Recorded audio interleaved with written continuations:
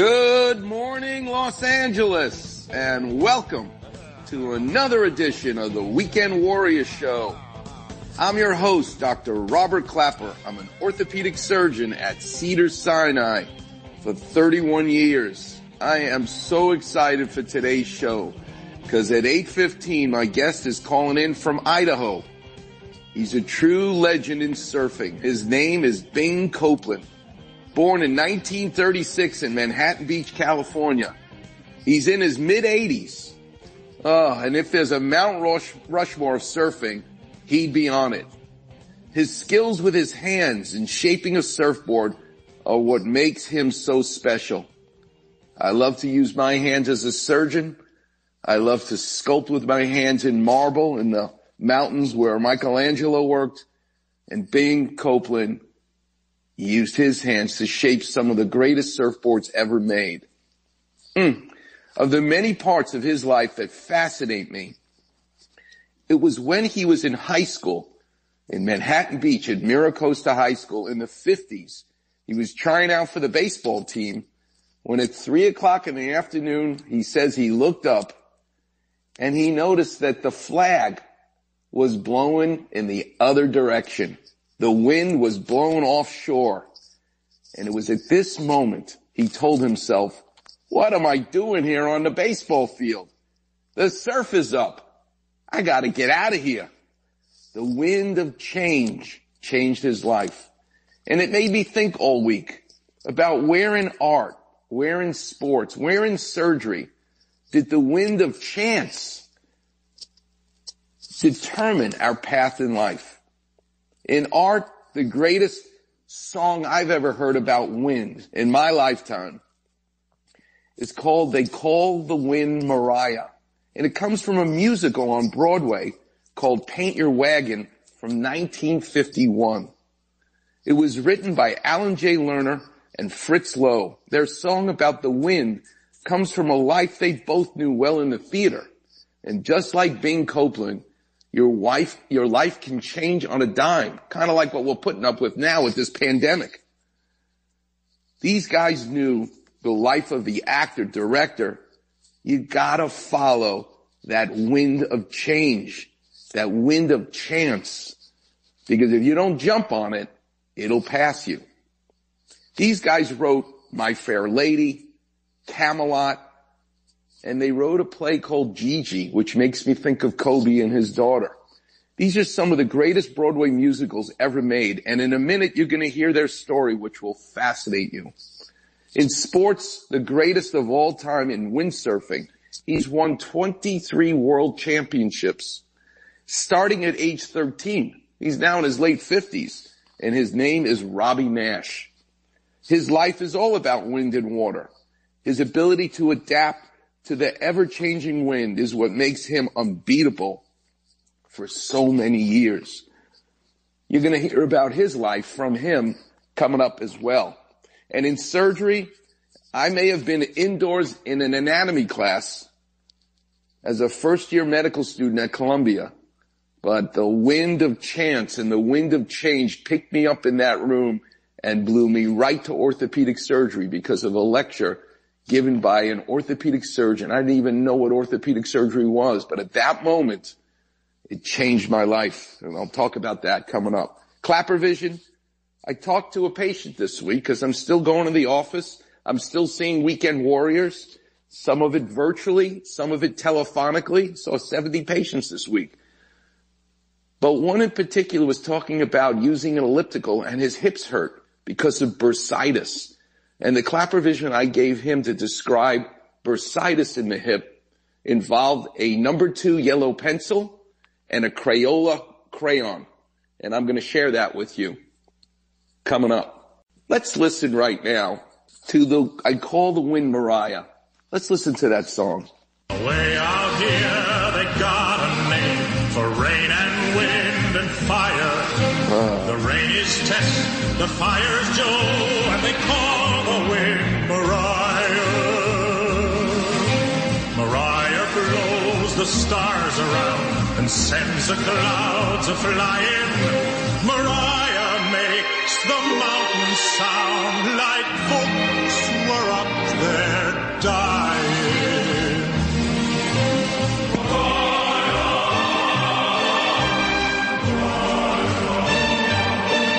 They call the wind Mariah.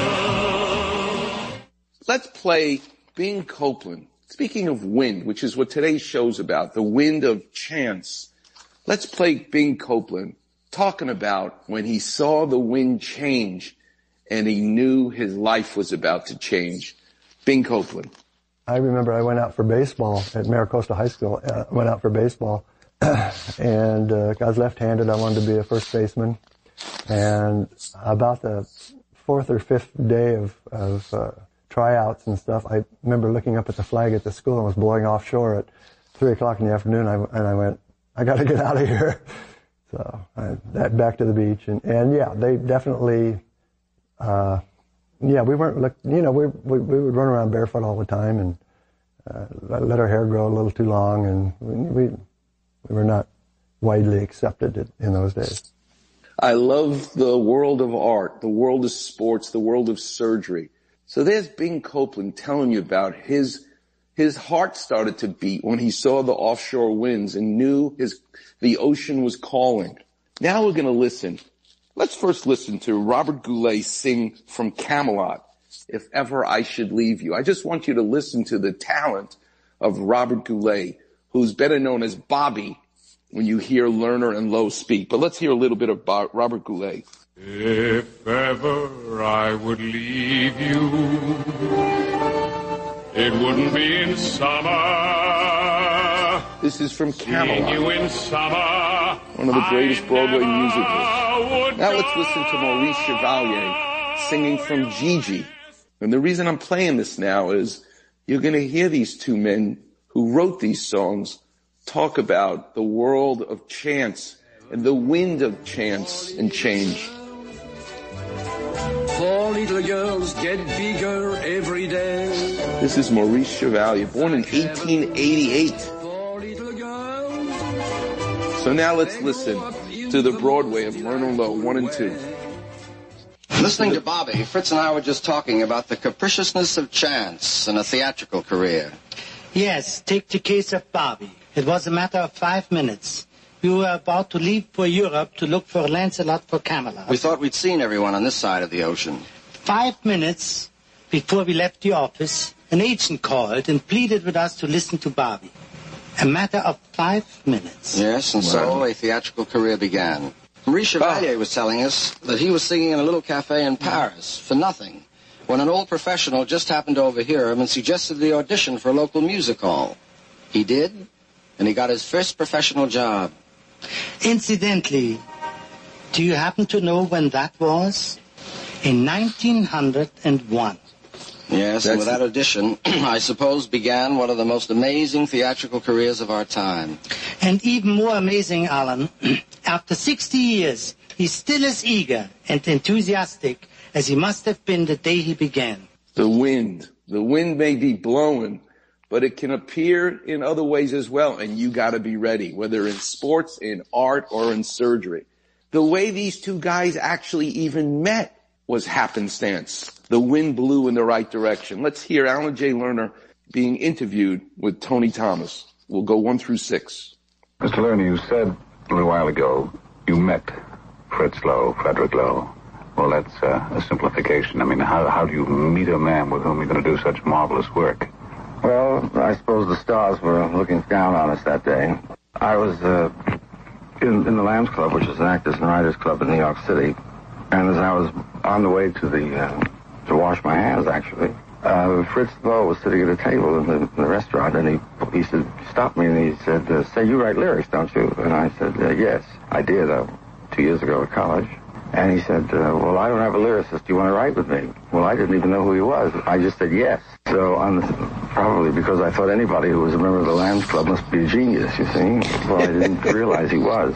And we started working together just like that. So we met that afternoon and started to work. Well, it sounds feasible.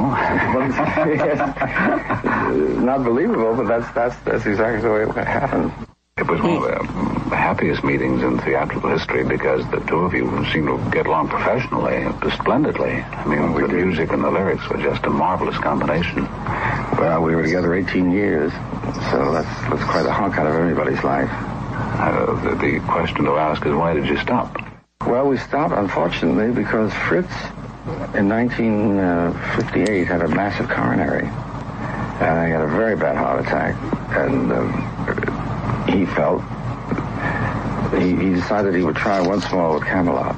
But he was terribly concerned about his health, as well he should be. And he's older than I am. He's 17 years older than I am. And you see, well, I must interrupt myself. There are two kinds of composers in a way. There are those who compose with their fingers, in other words, who improvise, and there are those who sort of compose in their head, the way Kurt Weill, let's say, did. Well, Fritz was a finger composer. He sat at the piano, and he really sweated it out. A physical effort. And he was afraid that the passion that he put into composing was a strain on his heart. Now, whether it is or was or not, is immaterial, because as long as he thought so, that could do the damage. And I think with good logic, he said to himself, why should I go through this, and why should I agonize? And it would have deprived him of all the joy of creating. And so he decided to retire, and that was the reason we stopped working together. Just a matter of life or death. Exactly. Bing Copeland's going to talk about that. At age 75, he realized he was done surfing because he physically just couldn't do it anymore. The similarities continue. When a lyricist sits down with a blank piece of paper, how do you come up with a song that's so powerful? It's just like the surfer looking at that shape, that blank piece of fiberglass, styrofoam, balsa wood, and how do you sculpt like Michelangelo? How do you create something out of nothing? It's never perfect, as you might imagine, but you do have to visualize the end result from the moment you start. Let's listen to playback Alan J. Lerner, the two of them talking about creating some of their songs.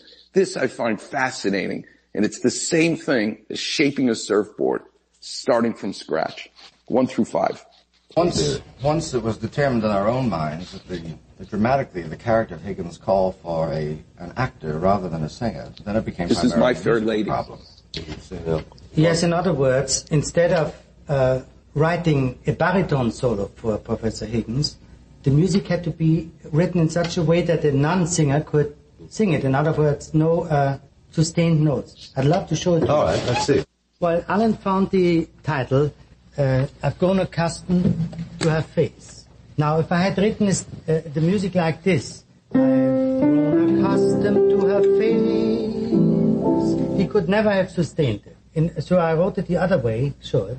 I've grown accustomed to her face. In other words, it was set exactly the way one speaks it. With a normal drop. With a normal drop in the voice. Like a rap song. And all the songs that Higgins sang in the play were all written in the same way. Well, now, you said just now that Alan gave you the title. Is that the way you create together? Always. Yes, you always start with the title. Always start with the title, and then I give the title to Fritz. Fritz writes the music to the title, knowing the dramatic intent. And after he is finished, then I write the lyrics to the music. Well, what happens if you ever get the wrong title? Do you get it? Yes, frequently. Very often. Oh, At the wrong song, the wrong place. Oh, yes, we go all the way through. We not only get the wrong title, but then we write the wrong song to go with it. In Gigi, for example, in the title song Gigi, we originally written a song called She's Too Young for Me. Remember that? Yeah. And we went ahead. I don't remember the lyrics now. We wrote the whole She's Too Young for Me. Much too young. And we discovered that was wrong dramatically, and then wrote the song Gigi. Am I a fool without a mind? In which he discovers that the child has grown up. Did Gigi serve the same purpose that the other song was supposed to do? Yes, but I served it more accurately. I see. Dramatically. I see. Now here came the title on the third line. Oh no, if ever I would leave you. And I took that home to write and discovered that I couldn't always reach the climax on the third line dramatically. So then Fritz rewrote it and made the title come first, so I would start with the title and then build to a climax each time. If ever I would leave you, it wouldn't be in summer. How I'd leave in summer, I'd never would know your hair streaked with sunlight. This is like sculpting in marble, shaping a surfboard. They're sculpting a song and working it. It's fascinating to me. Well, what about someone in sports who must adapt and shape and deal with the wind itself? There is nobody better than Robby Naish. Let's listen to Robby Naish 1 through 6. Yeah, wind and water are a great combination. I basically grew up playing with both of those. Was lucky enough to somehow find a career path that included them. And they're two elements that, for what I do, are incredibly three-dimensional, always changing, adaptable. You know, I've been able to sort of evolve my career through the decades, playing with wind and waves in different ways, whether it's windsurfing and all those aspects, kiting in its various aspects, going into foiling and SUP and whatnot.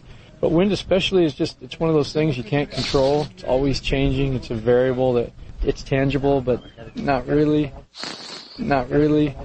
And it keeps things interesting. You know, it's an environment that always challenges you. You're never going to perfect it, no matter how much you practice. Doing what we do, you're always going to make mistakes. You're always going to get the unexpected. And it keeps life interesting. Basically being a kid and playing and getting up and falling down and learning something new and falling down, and again, being in an environment that's so safe. If I were an extreme athlete in any other sport, I would be long gone. You know, my body would have fallen apart ages ago. I fall into the water, you know, at pretty low speeds from relatively low heights, and, you know, until pretty recently never even hurt myself. And I knocked my teeth out, lots of cuts and bruises, but minor things compared to almost any other sport. When I broke my pelvis kiting 3 years ago, that was the first real injury I ever had. It was a bad one, but it took a long time to get there. If you're a skateboarder, motocross, free sky, I mean, you could just name almost any other sport. That is almost a guarantee, that kind of thing, and often. So yeah, wind is a great element to be able to be creative with, especially when water is the element that you're falling into. So I'm pretty lucky. Sometimes a wipeout in a really big wave is easier than a wipeout in a smaller wave, because you just become part of this mass of water. And there's some violent tumbling and turning kind of at the end of it. It's more not being able to breathe. The wipeout is fine. You know, you're not going to like get ripped apart. It's just sometimes really wishing you could get a breath earlier than you can. My only close call at Jaws was just being held down so long that I almost blacked out. And that sucked. I don't want to do that again. But otherwise, big waves and water are sometimes just this methodical, almost, everything slows down, and it's calmer than like wiping out in a double overhead wave where you get pounded and bottom violently, you know, busted off the bottom. And so yeah, big waves are sometimes not so bad. What we learned from Robby Naish, who makes a living in sports with the wind, just as he says, you must be adaptable, willing to turn on a dime. Same thing when Bing Copeland in high school saw the winds offshore. That's it for baseball. I gotta go join the ocean. And when you hear these great lyric and lyricists, composers, Alan J. Lerner, Fred Loewe, it's only guys like that who can write a song, The Wind They Call Mariah. They can write a song for someone like Rex Harrison who can't sustain a note. Adaptable. Wind. Unbelievable. Coming up next, we're going to do some clap revision. I'm going to take your calls. The clinic will be open. The number is 877-710-ESPN. You're listening to the one and only Weekend Warriors show here on 710 ESPN. You're listening to Jimi Hendrix, The Wind Called Mary. Today's show is all about wind. Being adaptable to it. Turning on a dime. Beautiful thing. All right, the number is 877-710-ESPN. Let's do some clap revision.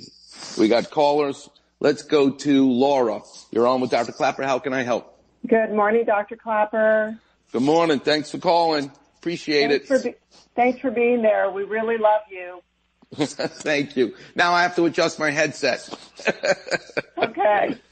I'm calling on behalf of my 32-year-old daughter who was playing on the trampoline, and then something popped, and we went for an MRI, and she has complete or near complete ACL tear. Wow. So what's fascinating is we're talking about your daughter.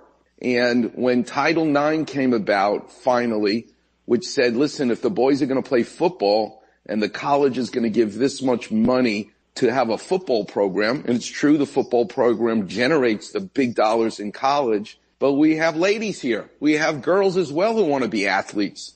So Title IX said, we're going to now fund as many girl programs as we have boy programs. It's only fair. It's only right. Well, guess what we as orthopedic surgeons learned when that moment occurred in Title IX, which we're going to talk about next week, because next week my guest is actually a female orthopedic surgeon who really specializes in the uniqueness of girls getting injured as well. But what we learned in orthopedics was 5 times the number of ACL tears occur in women than in boys, than in men. And so what is the reason for it? Well, in order to have a baby, a woman versus a man, the pelvis must be wider. So if the pelvis is wider in a girl, you still got to get to the knee joint. So if you're starting with a pelvis that's wider and the knee is now further towards the midline, that angle puts extra stress on the ACL in the knee joint. So wider pelvis is one reason. How girls jump or land from a jump because of that widened pelvis and how their muscles work, all these beautiful reasons. And right away someone also said, well, girls are different than boys because of hormones. Maybe there's a relationship of when you tear the ACL to when the hormones are surging during menstruation. So there's all kinds of factors. My favorite one is the shape of the bone itself in the knee. And here's a clapper vision for you. When you pull your car into your garage, let's say your garage is a 2-car garage. Well, your car easily can fit because the walls are wide enough, the ceiling is wide enough. This rectangular shape to your garage allows your car to pull in. But what if you lived in a Native American teepee, an A-frame, a triangular shape, and you try to pull your car into a teepee? You know that it's not wide enough. It's not high enough because it's this triangular opening. It will impinge. Well, the space in the femur, it's called the femoral notch, where the ACL, the ligament, lives in women, more often than not, is shaped like a teepee. It's like an A-frame. So the mere fact of rotating your leg, it's like a guillotine. The wall of the garage hits the car, hits the ligament, and it tears. And in many of the athletes we see who tear their ACL without contact, Reggie Wayne, Carson Palmer, I can go through Derrick Rose, the list of the male athletes, many of them tear it without anyone touching them because they have an A-frame shape to their femoral notch. So I suspect that's what happened to your daughter. She's still so young. It's my strong opinion that if her knee feels loose and is unstable, then she will absolutely benefit from having it fixed. And it's my opinion. There's a book I wrote called Heal Your Knees with Linda Huey, and you will see many options. You can use a cadaver. You can use a hamstring. No, I prefer if she came to me, she should use her own patella tendon. That's the gold standard that we use in Tom Brady and Aaron Rodgers and Peekaboo Street. You name the athlete, we use the patella tendon. I hope that helps. Dr. Popper? Yes. What happens now? We're going to get her a brace, and then she doesn't have a pool to do the exercises in. And then are we looking at surgery for sure? No. It's rare, and I have some patients, and I can remember every single one of them because it's that rare. And they all happen to be women, not men, who I've taken care of, and I've avoided surgery. But truth be told, it's rare. It's rare when the other structures in the knee, the medial meniscus, the medial collateral ligament, that these other structures are able to compensate enough for someone with an absent or dysfunctional ACL. It can happen. So this is a case where the pool is not really my favorite. It's a stationary bike. So get her a stationary bike. And it is wrong, in my opinion, to operate right away. The data shows you should let the swelling come down, let the range of motion return, so that things that are also injured in this situation, let them heal, so that you're dealing with an isolated ACL. So the answer is there's a hope that she won't need surgery. It's slim, but in the meantime, get her a stationary bike for range of motion and strengthening. And the exercise to do, you'll find in the book I wrote, Heal Your Knees. So we're not doing elective surgery now anyway, but if she just did it, even if we were doing elective surgery, I would make her wait anyway. And what you can do if you want, you can call my office and I can look at the MRI and then I can advise you to see what else she may have injured inside her knee, if that helps. It does. Thank you so much, Dr. Clapper. It's my pleasure. And listen, it's hard for me to tell you to find a total stranger today and do something nice for them because you're supposed to be indoors. But I can already tell you're a good person. And listen, whatever we can do to make the life a little bit easier for our neighbors, that's all that matters. So find someone in the neighborhood who can't go shopping and see if we can help them out. That's how we pay it forward. And thanks so much for the confidence and for the call. I appreciate it. All right, we have another caller. Okay, Judy, I can take your call. Hi, thanks so much for calling in. It's Dr. Clapper. Oh, great. I've been a fan for years, and as a result of your advice, I'm in the pool constantly exercising my arthritic knees. Great. But here's my question now. What do you do for a living, Judy? I'm I guess retired. I haven't What been did working. you do? I used to work for lawyers. Thank you very much. I'm not going to start with the lawyer jokes. Thank you very much. Right. Yeah, we'll leave it at that. And where are you from? Where did you grow up? I grew up in the Midwest in Kansas City, Missouri, but now I live in Studio City. Till what age were you in Kansas City, Missouri? Ages birth through 18 when I went to college. Did you ever see a tornado? I saw many tornadoes. Oh my God. They say everything in life that's scary sounds like a freight train. Did it sound like a freight train? Yeah, definitely scary, but there was also barbecue to make it better. Great minds think alike. The antidote for a tornado is food. It's a barbecue. I love you. Exactly. That's why I've been a fan for so many years. All right, talk to me. How can I help you? What's up? Okay, so the arthritis in my knees is underneath my kneecaps. I don't have my MRI with me, but I have space between the major bones in my knee, but it's the kneecaps that are a problem. And so that usually leads to difficulty getting up from a seated position, going up and down stairs. Correct. And it's one of the most neglected areas by orthopedic surgeons or rheumatologists because nobody ever really focuses on, probably in my opinion, the most important part of the knee joint is how the patella, how the kneecap is used to get you out of the chair, to fight gravity. And, you can have a pretty looking x-ray where the femur and the tibia has a wide space and people say your x-rays look fine. No, you're just not looking in the right spot. Just like Dr. Ranawat taught me years ago. The eyes don't see what the mind doesn't know. So if the person you're seeing sees that x-ray and says you look fine, they're not looking everywhere. They're not looking at the critical area. And that is why the history that the patient gives you, the physical exam, literally putting the palm of your hand on the front of their kneecap and feeling what's known as crepitus, to feel the bone on bone behind the kneecap. This tells you more than any MRI or any x-ray can ever tell you. Right. Well, thankfully, because of you, the exercising in the pool, I have no pain in my knees. I can walk just fine usually, but what's happened is because of the virus isolation, the pool that I go to is closed at LA Valley College. So I haven't been able to swim, and I've been walking instead. But I walk. Do you have access to a stationary bike? I do, which I just switched to because what happened when I'm walking, no pain, but my left knee will just give out sometimes. Yep. Yeah, you need to keep your quad, your hamstring, and your calf muscles strong. I'm not saying get to a half an hour immediately 3 days a week on the bike while we're in isolation, but start with 5 minutes, start with 10 minutes, 3-4 days a week. Get on the bike, do what's comfortable, and you'll be able to increase it, and that's what you're going to do while you can't get to the pool. The pool I love, the bike I love, these are the best things to keep your legs strong. And remember, Do not let them stick a cortisone shot, stem cells, or any needles in your knee. No way. No, you've trained me, but I shouldn't walk. You can walk to clear your head, but it doesn't count for me as a good exercise. Okay. But bike 3-4 days a week for a half an hour is your best bet. Okay, cool. Okay. All right, young lady. Thanks so much for being a fan. I appreciate it. Okay. And be safe. Okay, thanks so much. All right, God bless. All right, Warriors, we're going to take a break. The number's 877-710-ESPN.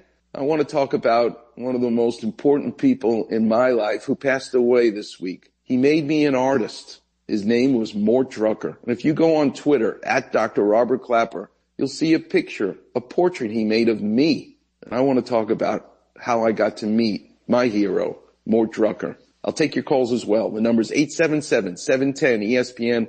You're listening to the one and only Weekend Warrior Show every Saturday morning. Way out here, they got a name for rain and wind and fire. The rain is Tess, the fire's Joe, and they call the wind Mariah. Oh, I love this song. Mariah blows the stars around and sends the clouds a-flying. Mariah makes the mountains sound like folks were up there dying. That's the wind they call Mariah. It comes from the Broadway musical Paint Your Wagon, 1951, written by Alan J. Lerner and the music by Frederick Loewe. At the top of the hour, you'll hear these guys talk about their process and how you write a song. Again, a blank page for lyrics and for the music. Sometimes they get it right, sometimes they get it wrong. Sometimes they have to write a song for Rex Harrison for My Fair Lady, which they wrote, who can't sing. They invented the rap song, basically, because he couldn't sustain a note. So they wrote all those songs that he has to sing in My Fair Lady where he doesn't have to sustain a note. It's like Bing Copeland, my guest at 8:15.